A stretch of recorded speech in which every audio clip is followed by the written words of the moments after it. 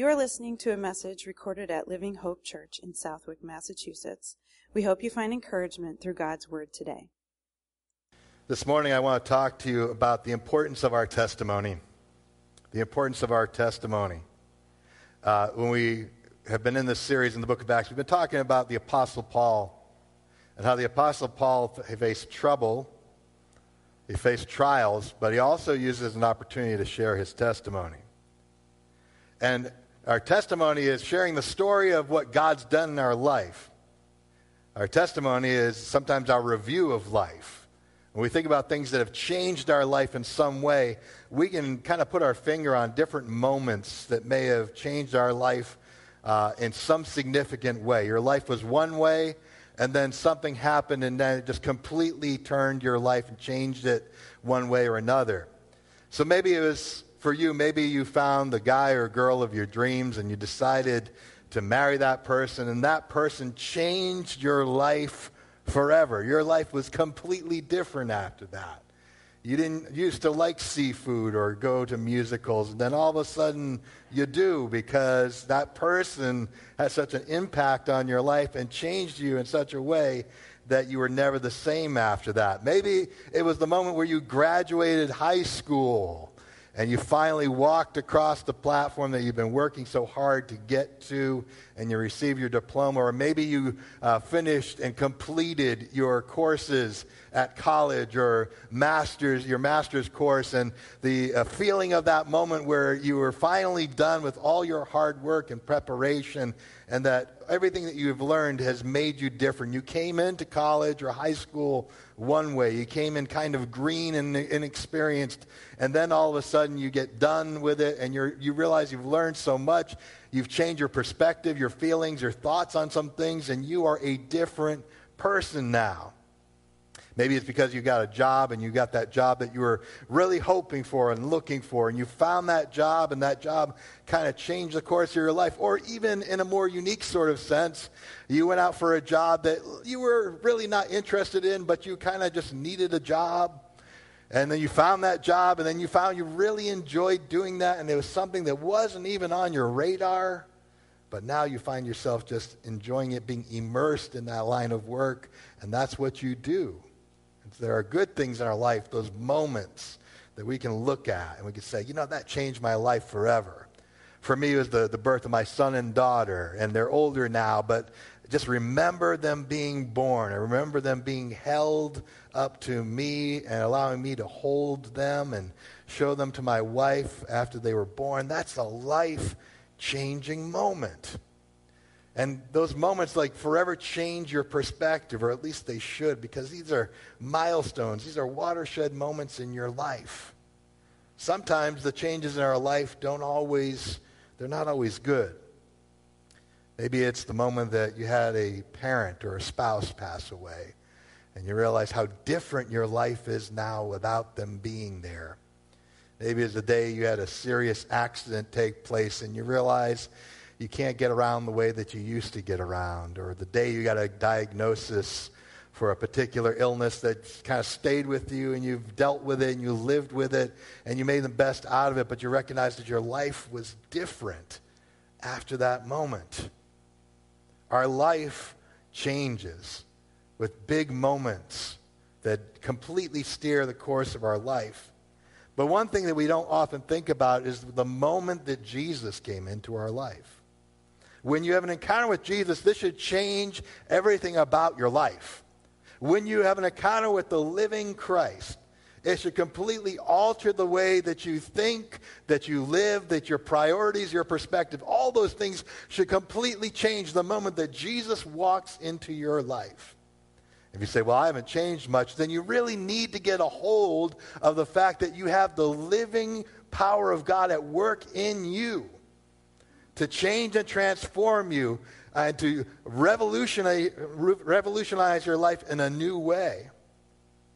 I have a friend on the Cape that 20 years ago I led to Christ, and every so often when we talk on the phone, he's willing to do anything for me, and he expresses his gratitude to me often because I was the one that led him to Jesus. And I just say, man, I just wanted you to know I just wanted you to know who Jesus was. I wanted you to experience the love and forgiveness that came along with Christ. You don't owe me anything, but he is so grateful because that moment changed the course of his life forever. And we have to realize, too, that when Jesus comes in, it should make a difference.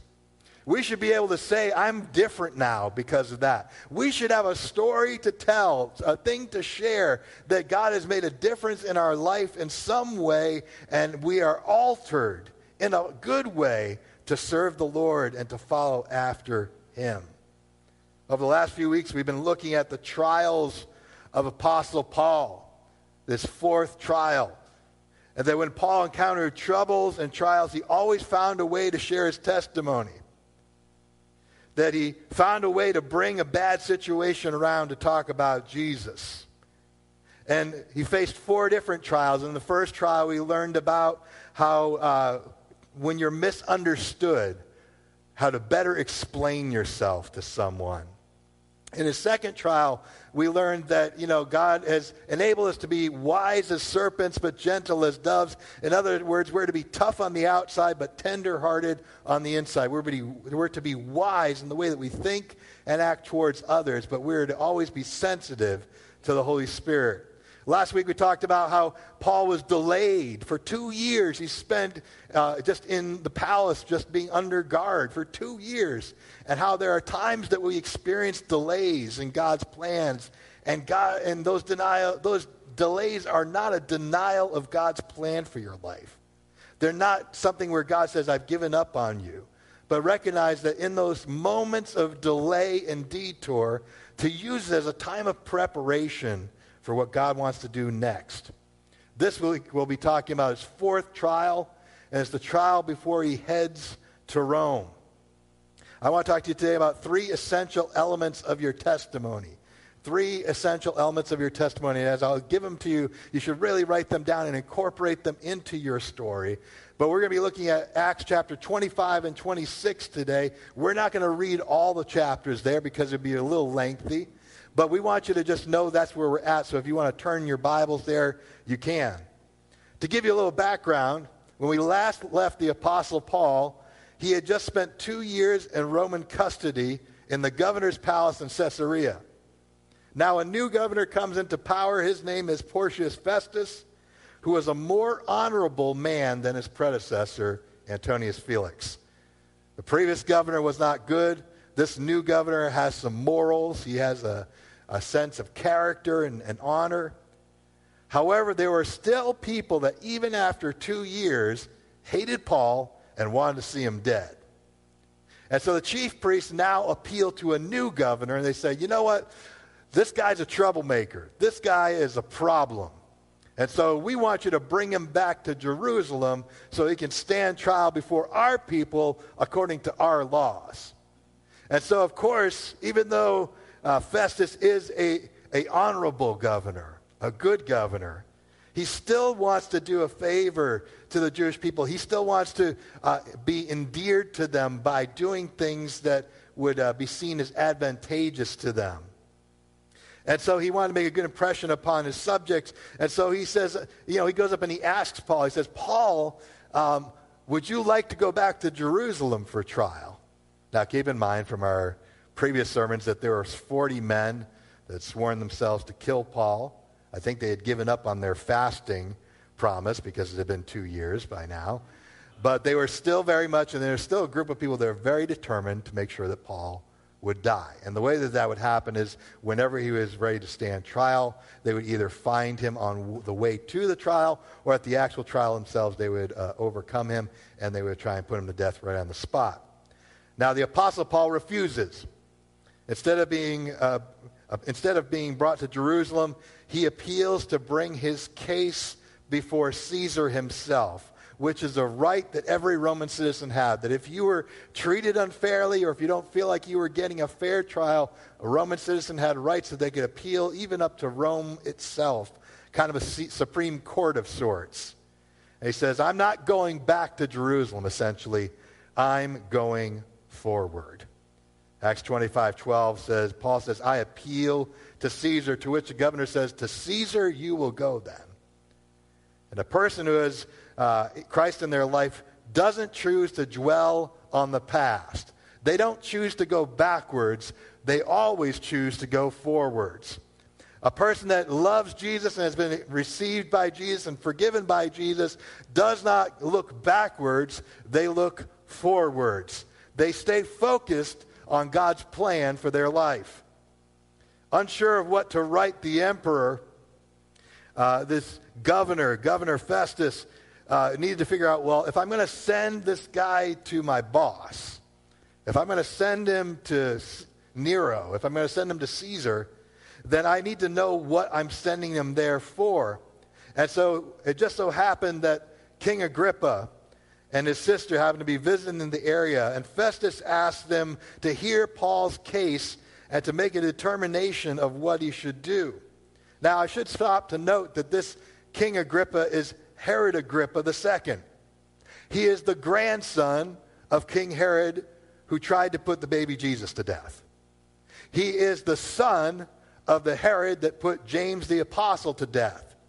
So, as you can imagine, do you think Paul's really going to get a fair trial going before a Herod? Probably not.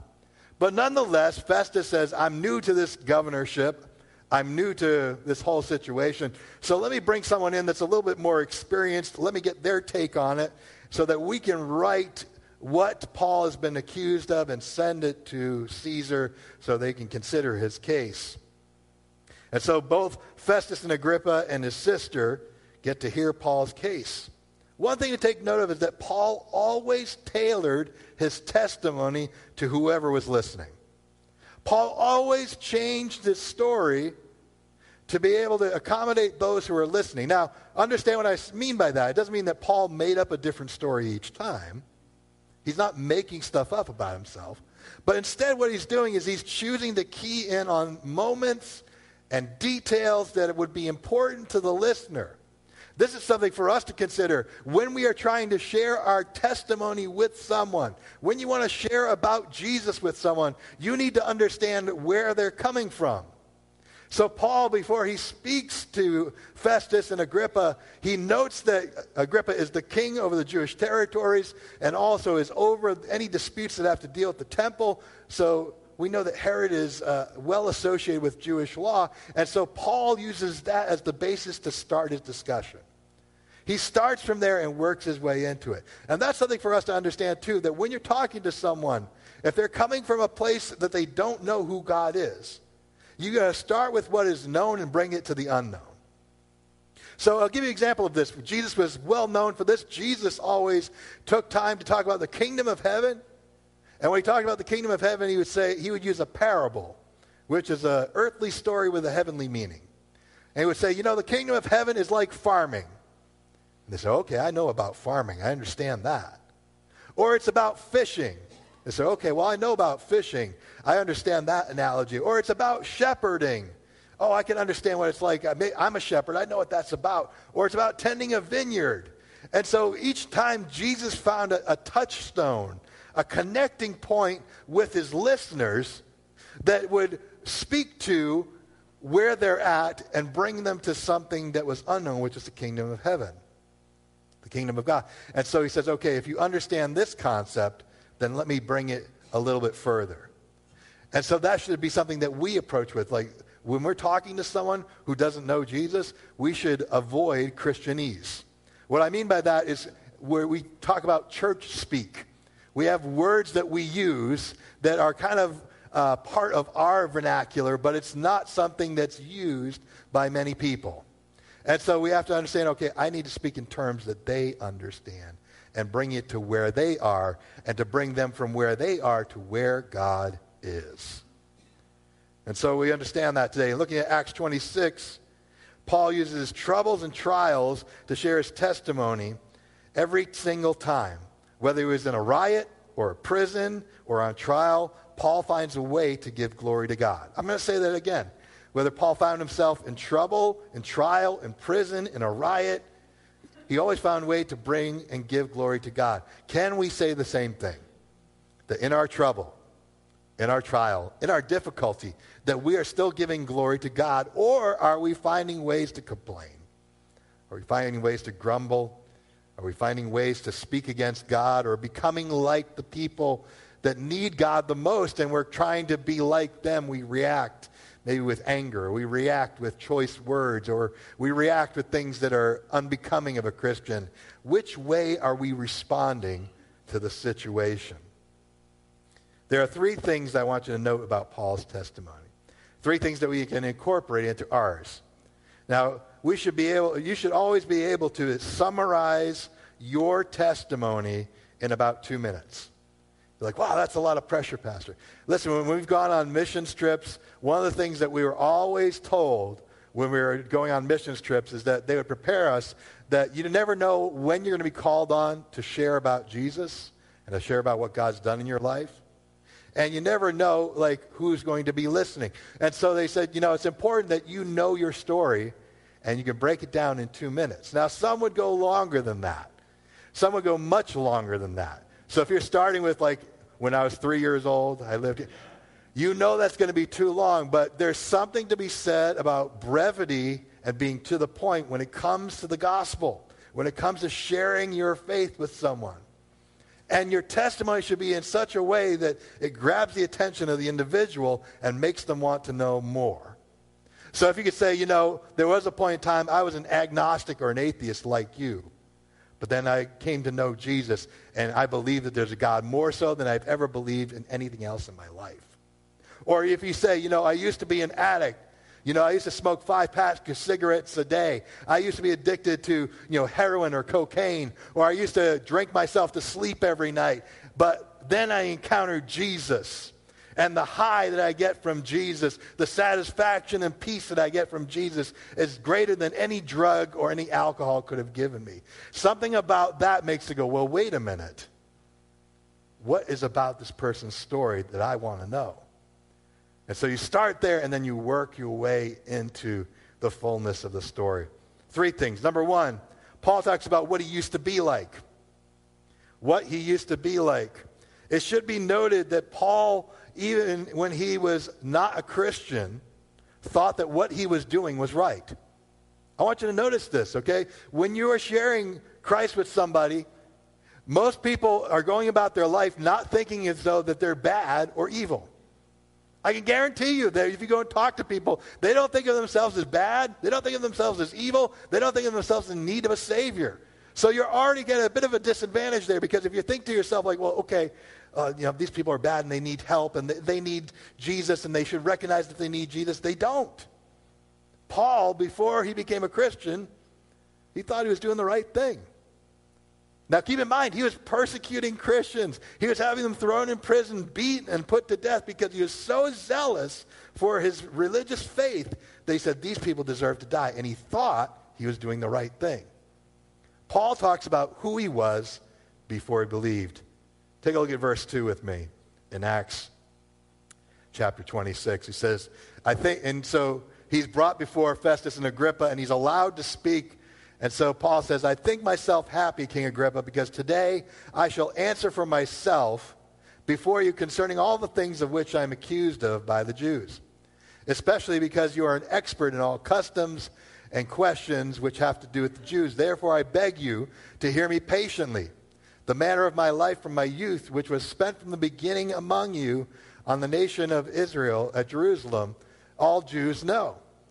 They knew me from the first, and if they were willing to testify that according to the strictest sect of our religion, I lived as a Pharisee.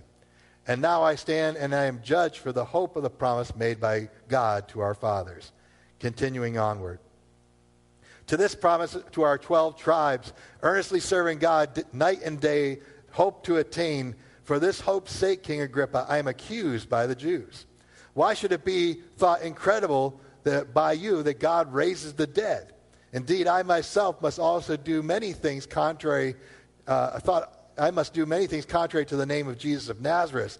This I also did in Jerusalem, and many of the saints I shut up in prison, having received authority from the chief priests. And when they were put to death, I cast my vote against them. And I punished them often in every synagogue and compelled them to blaspheme. And being exceedingly enraged against them, I persecuted them even to the very foreign cities. I want you to think about that for a moment.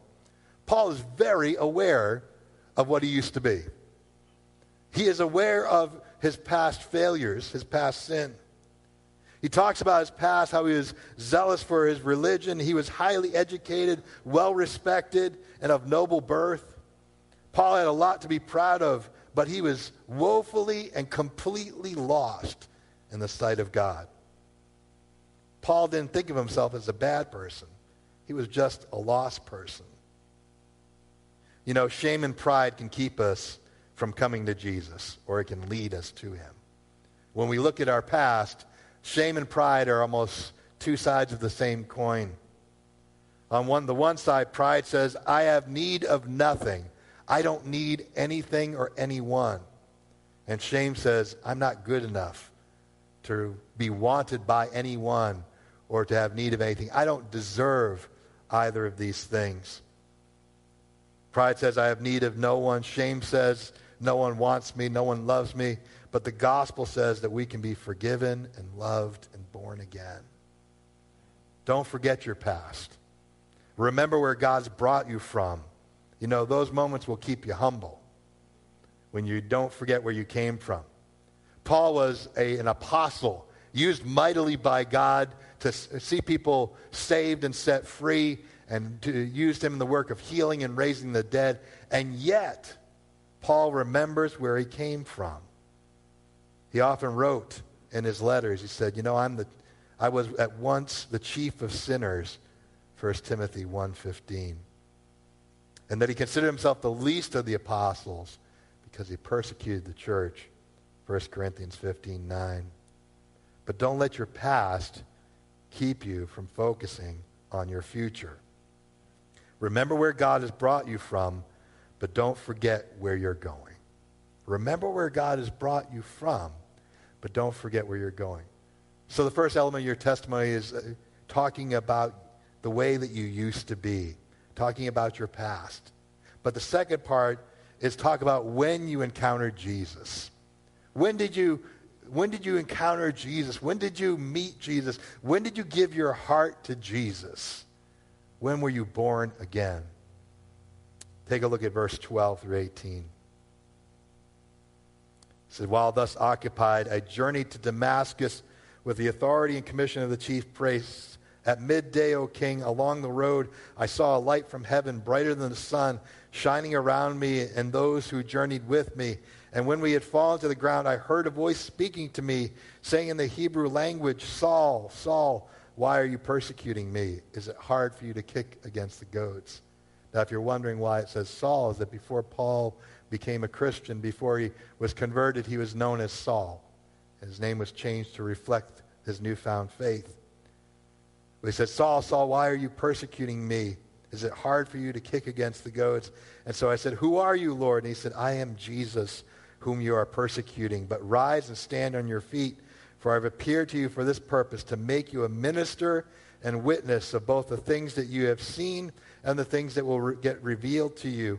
I will deliver you from the Jewish people as well as from the Gentiles, to whom I now send you, to open their eyes in order to turn them from darkness to light, from the power of Satan to God, and that they might receive forgiveness of sins as an inheritance among those who are sanctified by faith in me. Paul relays his conversion experience. This is something that you can look up fairly easily. If you look at Acts chapter 9, you can read it. You know, if you look at, he tells a story in Acts 22 in defense before the Pharisees. He says it again here in Acts chapter 26. We also see that in Galatians 1, verses 11 through 24.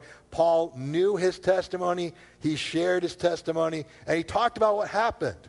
He said, I was literally on my way to Damascus to put Christians in prison and to death. And along the road, I was blinded by a great light, and I fell down, and I heard a voice from heaven speaking to me in the Hebrew language saying, Saul, Saul, why do you persecute me? And he said, who are you? And he said, I am Jesus.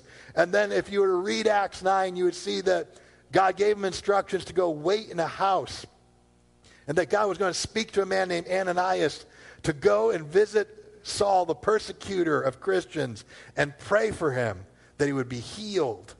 And Ananias struggled with that. He wrestled with that idea of going to and speaking to this notorious persecutor of the church.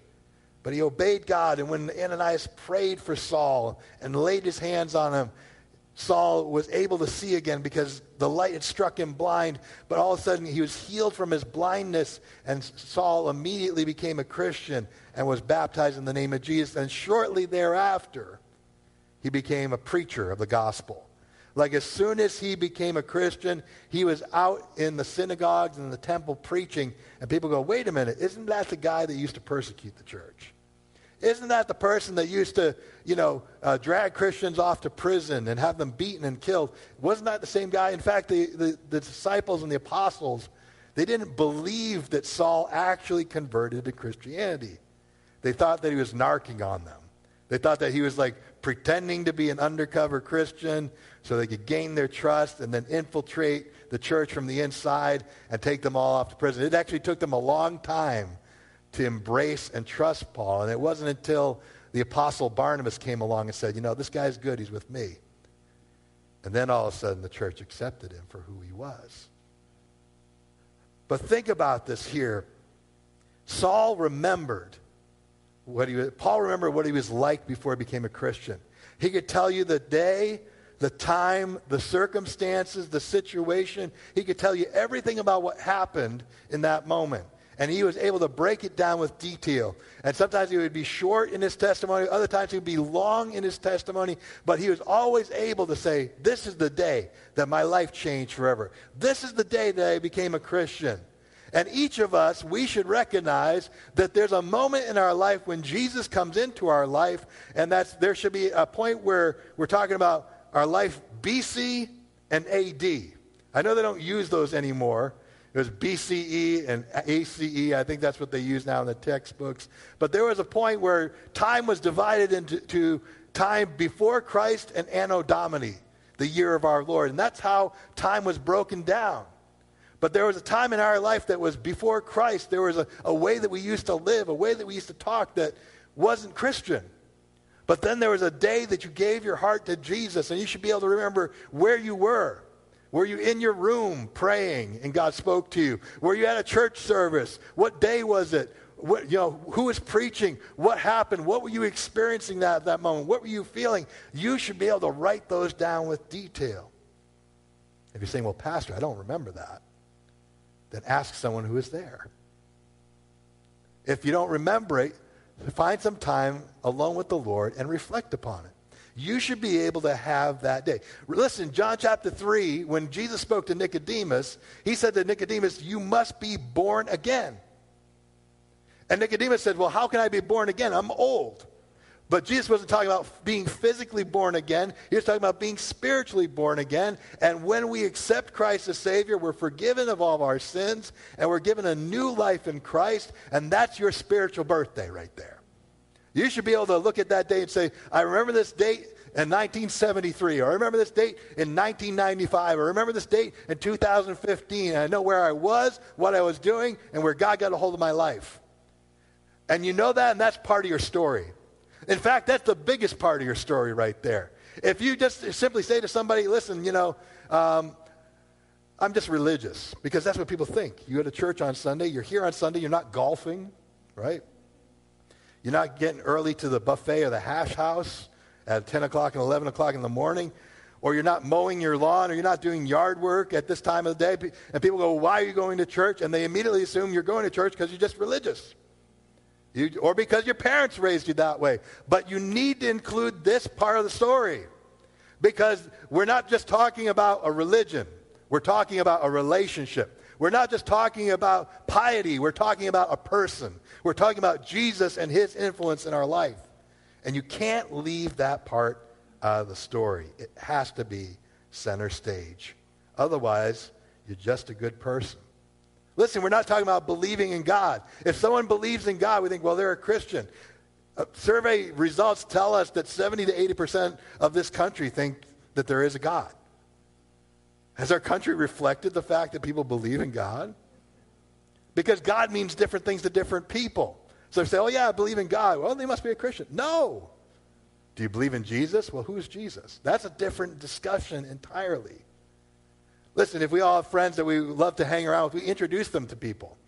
Say, oh, you got to meet my friend. He's so funny. He's so outgoing. When we ever go somewhere, it's just a blast to be around them. But Jesus is somebody we don't introduce people to. It's like, oh, I'm a Christian, but shh. Jesus, just stay at Living Hope. You close the door. We don't let him out into our conversations. We don't let him out into our situations. We don't let him out into our workplaces and stuff. Listen, you got to be careful. I get it. You got to be careful about where you talk about Jesus. But if somebody asks you about Jesus, guess what? They want to know. And that's a different discussion entirely. Or if you're out on your lunch break, you can talk about Jesus on your lunch break because you're not on company time at that point. You understand what I'm saying? Is that Jesus is part of the story. He's part of your story too. Third part of the testimony is this, how Paul is different now. Paul's different now. Verses 19 through 29. Sometimes there are things that can change your life forever. And Paul talks about how his life was changed by Jesus. Paul brings it home in verse 19. He says, therefore, King Agrippa, I was not disobedient to the heavenly vision, but to declare to those in Damascus and in Jerusalem and throughout the region of Judea and then to the Gentiles that they all should repent and turn to God and do works befitting of repentance. These reasons the Jews seized me in the temple and tried to kill me. Therefore, having obtained help from God, this day I stand witnessing both to small and great, saying no other things other than what the prophets and Moses said would come, that the Christ would suffer, that he would be the first to rise from the dead, and will proclaim light to the people and the Gentiles. Verse 24, continuing onward. Now, as he made this defense, Festus said with a loud voice, Paul, you are beside yourself. Your much learning is driving you mad or crazy. But he said, I'm not mad, most noble Festus, but I speak words of truth and reason. For the king before whom I also speak freely knows these things, for I am convinced that none of these things escape his attention, since this thing was not done in the corner. King Agrippa, do you believe the prophets? I know that you believe. And then Agrippa said to King Agrippa said to Paul, you almost persuade me to become a Christian.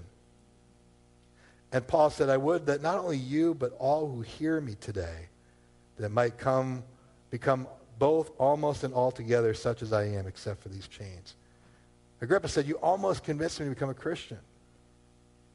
Paul said, I want to share with you how I'm different now. I've changed. I used to persecute Christians, but now I am a Christian. I used to hate Christians, now I love Christians. I used to try and silence those that preach the gospel. Now I'm a preacher of the gospel. And there should be moments in your life where you talk about what happened and the difference that's been made in your life. Paul, when he preached, he went everywhere telling everybody about the change that Jesus had made in his life. His life made an impact. Some hated him, others loved him, but no one could deny the difference that took place in his life. When people see you, they should look at you and go, and they should ask the question, what is different about you? They shouldn't all of a sudden recognize, I see no change. Now, I'm not talking about you're weird, or you're odd, or any of those things like that. You might listen to different music now. You might like to go to church a little bit more often. You might like to help people a little bit more frequently. And people go, well, wait a minute, what's going on with you that you're different in this way? Or taking the opportunity to talk about the difference that Christ has made in your life. The Bible tells us that if anyone's in Christ, he is a new creation. The old is gone, the new has come. 2 Corinthians 5:17. Philippians 3:13 and 14 says, Brethren, I don't count myself to have already apprehended it, but one thing I do, forgetting those things which are behind and reaching towards those things which are ahead. I press towards the goal of the prize of the upward call of God in Christ Jesus.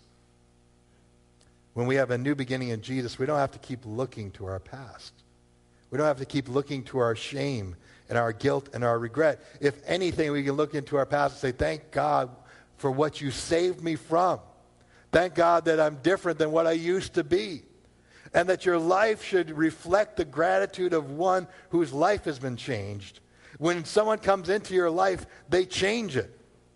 When you get married, your life changes. When a new son or daughter comes into your life changes. When you get a new job, your life changes. That you adjust to the change and you become different. Who you are at your core is still the same, but you act, you think, your mannerisms are different. When we become Christians, we must recognize we're not the same person we used to be.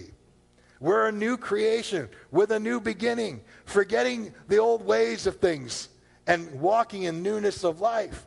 But understand that if you're going to walk in newness of life, it's not just about being a Christian and coming to a church and say, okay, I'm a Christian now.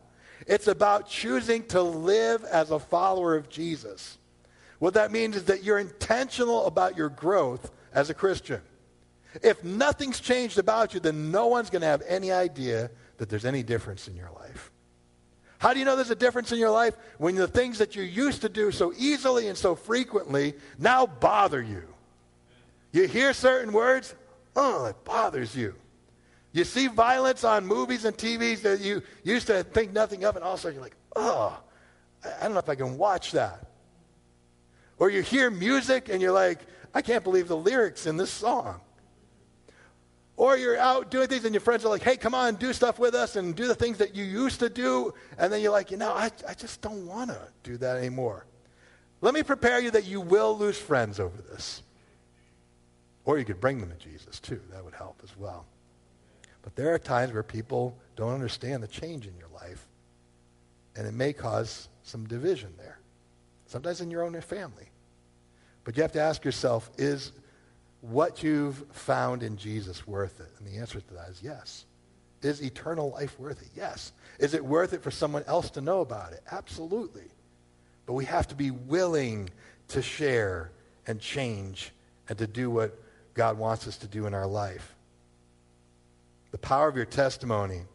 When you share what Jesus has done in your life, it's not just your story anymore.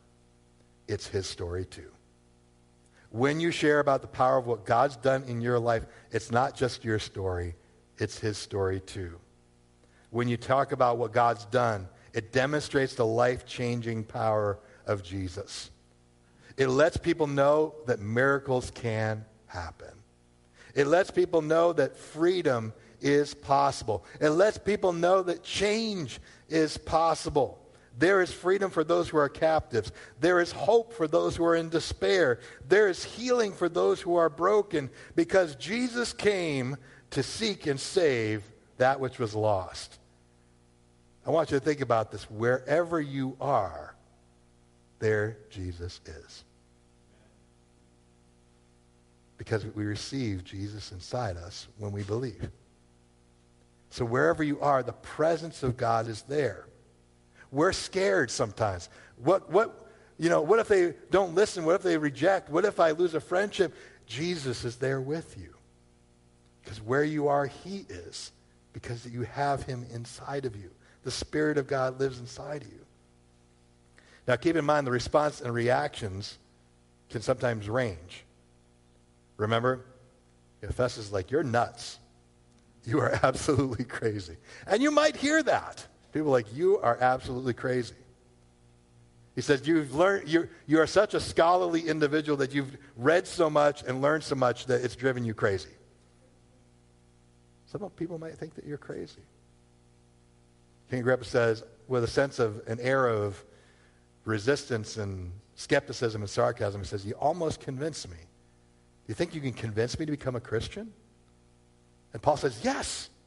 You see, here's something that we need to get a hold of, and I'll just wrap this up as we're getting ready to close the service here. I want you to think about something for a minute. Is that oftentimes when it comes to sharing about Jesus with people, we're calculated. We say, this person is pretty receptive. They're kind of religious. I know they go to church. I know they were raised in a certain faith. We say, well, that person might be receptive to hearing the gospel. And so we kind of pick and choose and are selective about who hears it and who doesn't. Because we don't want to be in a situation where we get rejected. But Agrippa says, do you think you can really convince me to be a Christian? Like Paul is saying to himself, yes, I do think I can. In fact, I wouldn't even be bothering to share it with you if I didn't think there was a possibility that you might believe. But Paul would say, you know what, this is only about me here. And all I'm concerned about is about my legal defense, and I was innocent of those things and never mentioned Jesus. But Paul says, I'm going to mention the purpose of why I'm here. I'm going to talk about Jesus because that's a central part of who I am and what my life is. And he didn't care that he's talking to a Roman governor and a Jewish king in a lineage of kings who had tried to kill Jesus, and they killed the Apostle James, and now could quite possibly kill him too. He didn't care, well, these people are far from Jesus, and I'm not going to share that with them. I want you to think about something too. I just had this realization as I was studying for this. Paul wants to go see Caesar. I appeal to Caesar. I want to share with Caesar. Do you know what Caesar's in power right now? Which Caesar is currently over the Roman Empire? It's the Roman Emperor Nero, who during the late 50s to the early 60s AD was a massive persecutor of Christians. So ruthless and brutal was his attack on Christians that he would have them thrown to lions or burned at the stake or used in sport in the Colosseums. In fact, he says that what Nero would do is that he would often kill Christians and he would have them be used as torches for his dinner parties in his garden at night. That's the kind of man that Paul wants to go, I want to talk to that guy. I want to appeal to Rome so that I can go visit him. Because why? Because Paul thought that the gospel is just compelling enough that it could make a difference in that person's life. That when he was speaking, no one was wasted space or wasted time. That he could speak and he said, you know what? No one's too far to be able to reach. You know why he thought that way? Because he was that way. If you asked any Christian in the early church, they said, who is the least likely person to become a Christian? Most of them would probably say, that guy who likes to try and throw us in jail and put us to death, and that guy, that Saul of Tarsus, that's the guy that no one can reach that guy. I mean, he's a Pharisee, he's well educated, he's of noble birth, he's a Roman citizen, he has everything going for him, and he's very convinced of what he believes. And it's completely contrary to the gospel. And yet God still did. So what does that tell us? It tells us that the power of our testimony should not be limited to just those who we think are good candidates for it. Like, that person would make a really good Christian. We don't often know. Sometimes there are people that are pretty terrible that become really great Christians. But if we're only looking for the people that are like us or are good, then we're going to have some problems. Now listen, use some common sense, okay? Don't get yourself killed or beat up because you're sharing Jesus with somebody. I'm just saying to you that in the people in your life, who are the people that are least likely to accept Christ? And if Paul was saying, I don't mind sharing it with Felix and Festus and Agrippa, and I'll go share it with Nero if I need to, because I believe that the power of the gospel is just strong enough to be able to make a difference in someone's life. Can we bow our heads? This morning, I want you to know today there's life-changing power in the testimony of Jesus Christ. And this morning, there's a moment for each of us where we can look upon our life and say, you know what? I can remember the day I came to Christ. I remember the time, the place, the location. I remember when Jesus became real to me. But if you're sitting here today and you're listening to the sound of my voice and you say, you know, Pastor, I've never had that decision. I can't recall a day where I actually chose to become a Christian and became a follower of Jesus. You don't remember your spiritual birthday. Can I tell you today that if you've never had one, today could be your day. Today could be your birthday in the faith right now.